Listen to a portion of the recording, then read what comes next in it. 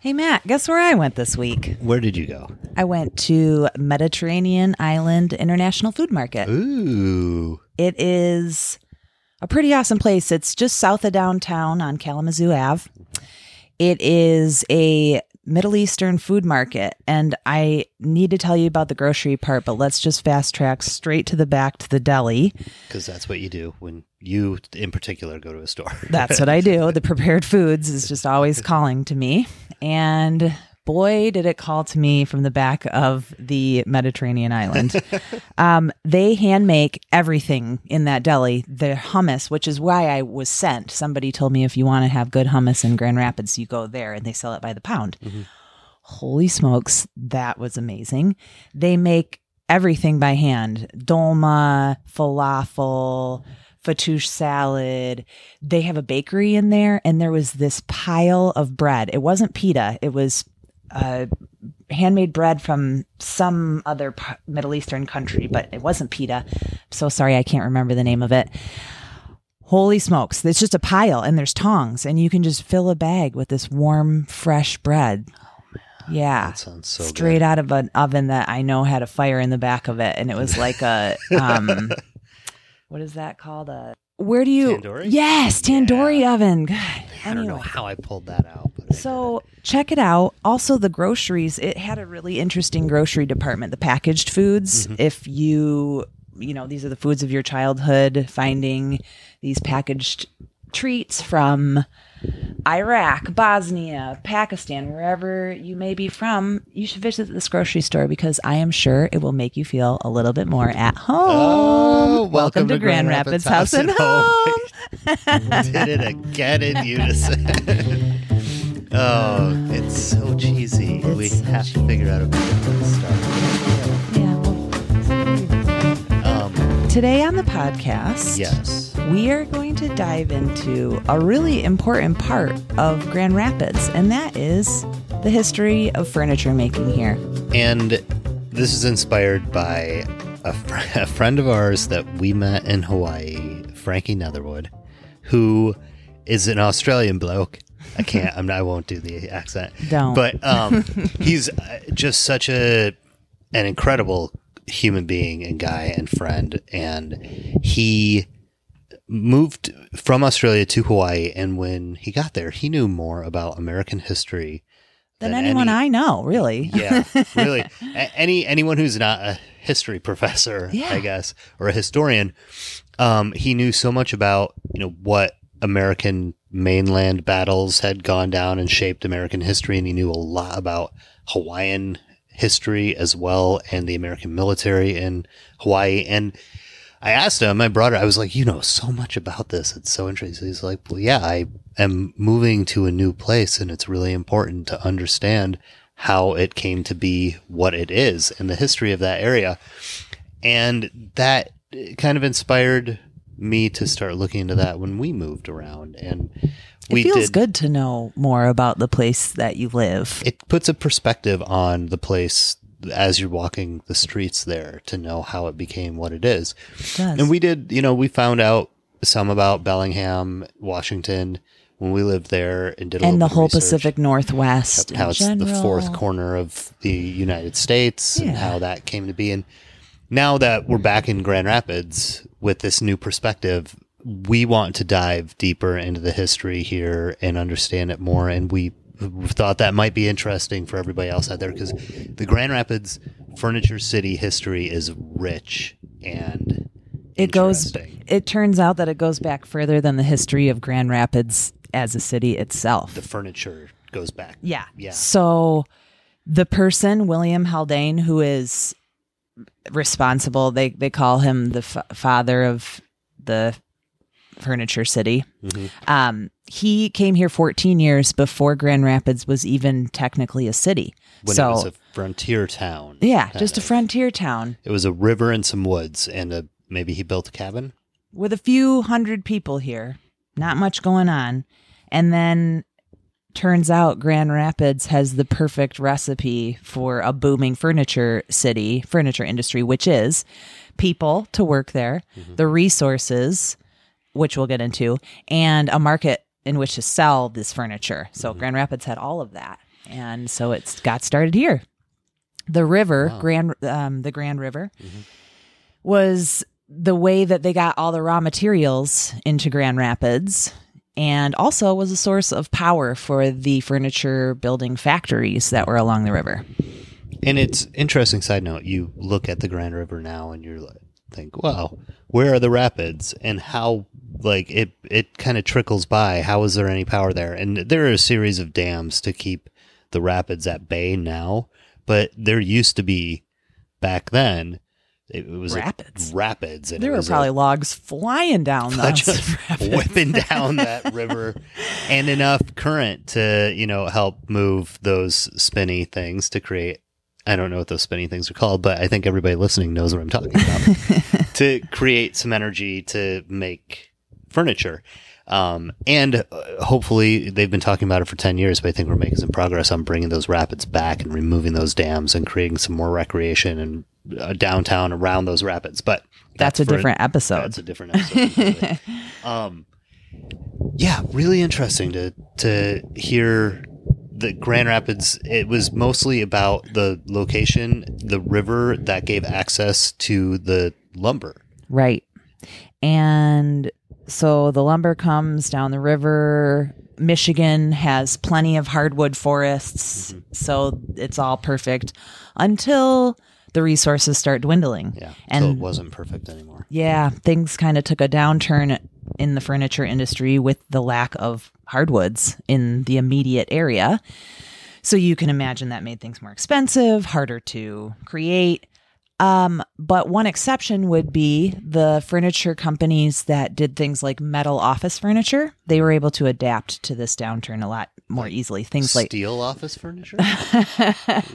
You might be referring to Steelcase. Right. Yeah, which is still thriving and killing it here in Grand Rapids. So that's pretty cool. So the lumber, the timber started to dry up. Mm-hmm. The Great Depression happened. Mm-hmm. But before all of that, it was the turn of the century, the 1910s and the roaring 20s. And this city was rocking and rolling with furniture makers, excuse me. And the thing that I find really interesting is that you can look at Grand Rapids and you can walk around these houses and you can see the architecture and the design that is currently happening and how it calls back to that 1920s Art Deco design in a lot of ways. And even though these are modern designs, these are modern interior designers doing things right now, there's definitely paying homage to the past in what's happening here. And I love it. I respect it. And that Art Deco, that 1920s, 30s style is becoming more and more popular. It's going to become the new mid-century modern as we go through the next couple of years in terms of trends.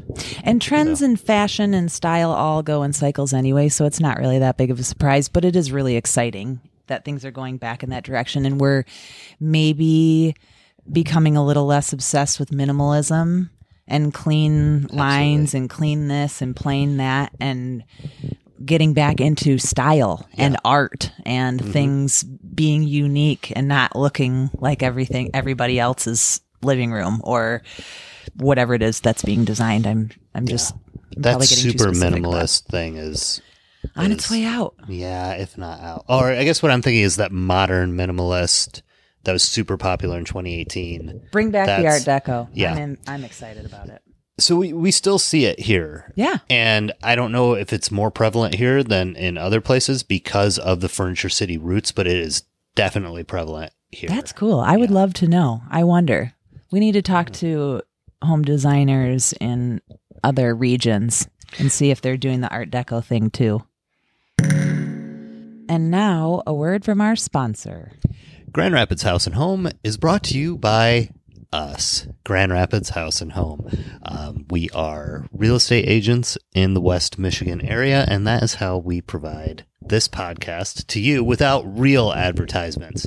So if you need to buy or sell or make a move, reach out to us at hello at grhouseandhome.com, or just visit our website, GrandRapidsHouseandHome.com. Sign up for the newsletter, view other blogs and podcasts on there, and let's work together.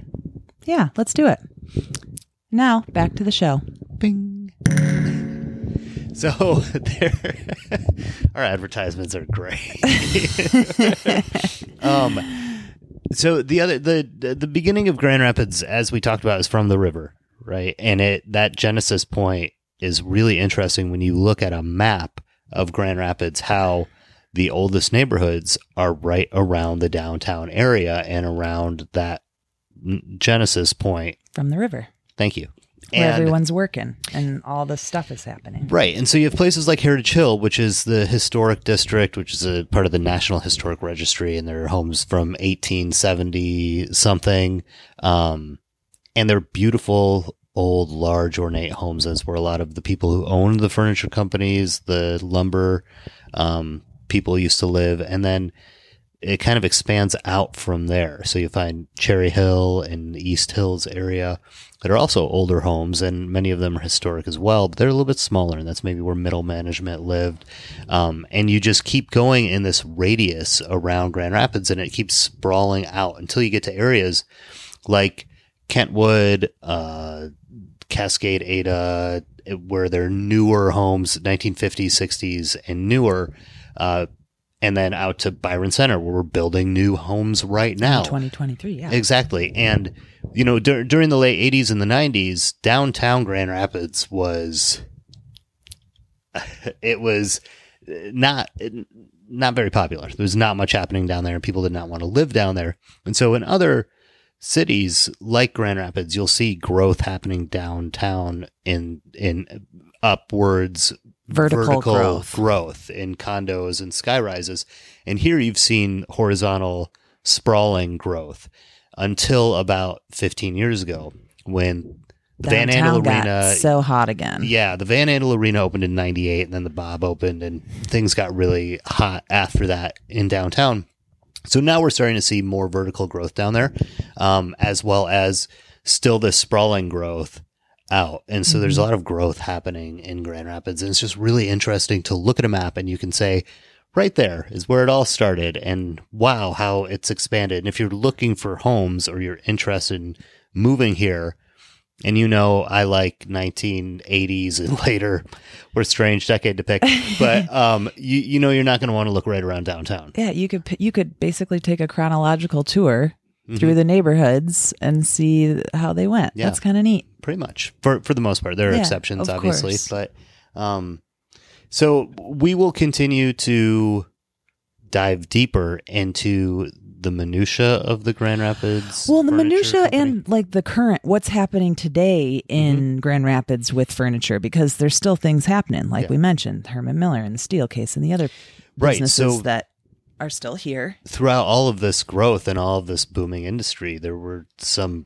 real players that came out of it, and the people that you just mentioned, as well as others. And there are still those companies operating today. Herman Miller is still a great big furniture company. Steelcase is still doing great things. And there are also about 130 other furniture creators in the Grand Rapids area that are smaller ones that they're still employing over 16,000 people in our area here. And so there's still a furniture community happening. Very cool. So we're going to talk more about that in future episodes. So if you are interested, please stay tuned. And before we go today, Matt, give us the market update. The Grand Rapids. The Grand Rapids real estate market update. It is. There's still the same patterns that we've seen since we talked the last time, of the different price points meaning so much in Grand Rapids, but the interest rate went down pretty significantly just yesterday, and by the time we're recording this, it's probably old news, but it went down almost an entire point. And the reports that I've seen are, when you go down by that much, it brings 5 million is the estimated number of buyers that will be re-entering the market. That makes homes that much more affordable for 5 million more people across the country. And that is going to bring back the competition that we saw. And they're anticipating another 3 times that the Fed will drop the rate By when? Throughout the 2024. Oh. So we're anticipating it being another very competitive year. And if you're buying or selling now, if you're buying, this is kind of the time to get out there and buy, because there still isn't a ton of competition, but it's heating up again. It really has. Just like in the last 2 weeks, it's gotten super competitive again. Interesting. So that is the market update. It's going to get hot again, and it's a great time to buy, and it's also a great time to sell, because there's going to be a lot of buyers out there. That's the most generic market update sounding thing. Buy, you're a sell, real estate buy, agent. sell. You're telling me to buy and sell. And I'll be the first to tell you that it's not always the right thing for you, buying and selling. And sometimes there's a season in life to rent. Sometimes there's a season in life to stay put and ride out what you've got in your home. In fact, Matt went and did a consultation with somebody this week who was kind of trying to decide if they should sell their house and move into something new, or if they should renovate and add a new primary bedroom, which would make their home more comfortable for them for longer. And it wouldn't be what we decided. I'm sorry to interrupt you, but like what they ended up deciding was that it is not going to pay off for them immediately to do this primary bedroom, but it would make their quality of life higher, and they're going to stay in the house for 10 years. So it might not pay off financially, but it's going Right. to pay off in its comfort level for them in their daily life. Yes. And over what the I course- wanted to point out was Yeah. that you did that. And my dad, I was telling my dad that what you were up to at that moment, and he made a joke about your he's probably going to have a biased view, ha ha ha. And we both know you and know that's not actually true. Yeah. But you went over there because you were willing to give an honest, and you ended up saying you should not move. And so the realtor isn't always saying you should move. That's anyway, true. that was the point of that Not story. always saying buy and sell. Yeah, it's not in their best interest to move. It doesn't make any sense for what they have in regard to their home, how much it's worth, and what they could get for that same price in that same neighborhood, and not move their kids out of the school. Yeah. So I advise them to stay in their home. I love do a that renovation. house. I'm glad they're staying. Anyway. Well, Well, thanks for the market update. It's been real. It's been very real. And coming up in future episodes, we have more interviews coming for you. We're excited about the people that we have. We do. coming. We're just waiting till after the holidays to. And if you're listening to this in March, then the holidays are irrelevant. And just stay tuned. Stay It'll cool. be right here. So, thanks so much, everybody. We'll see you next time. Love you so much. Love you. Bye. Bye.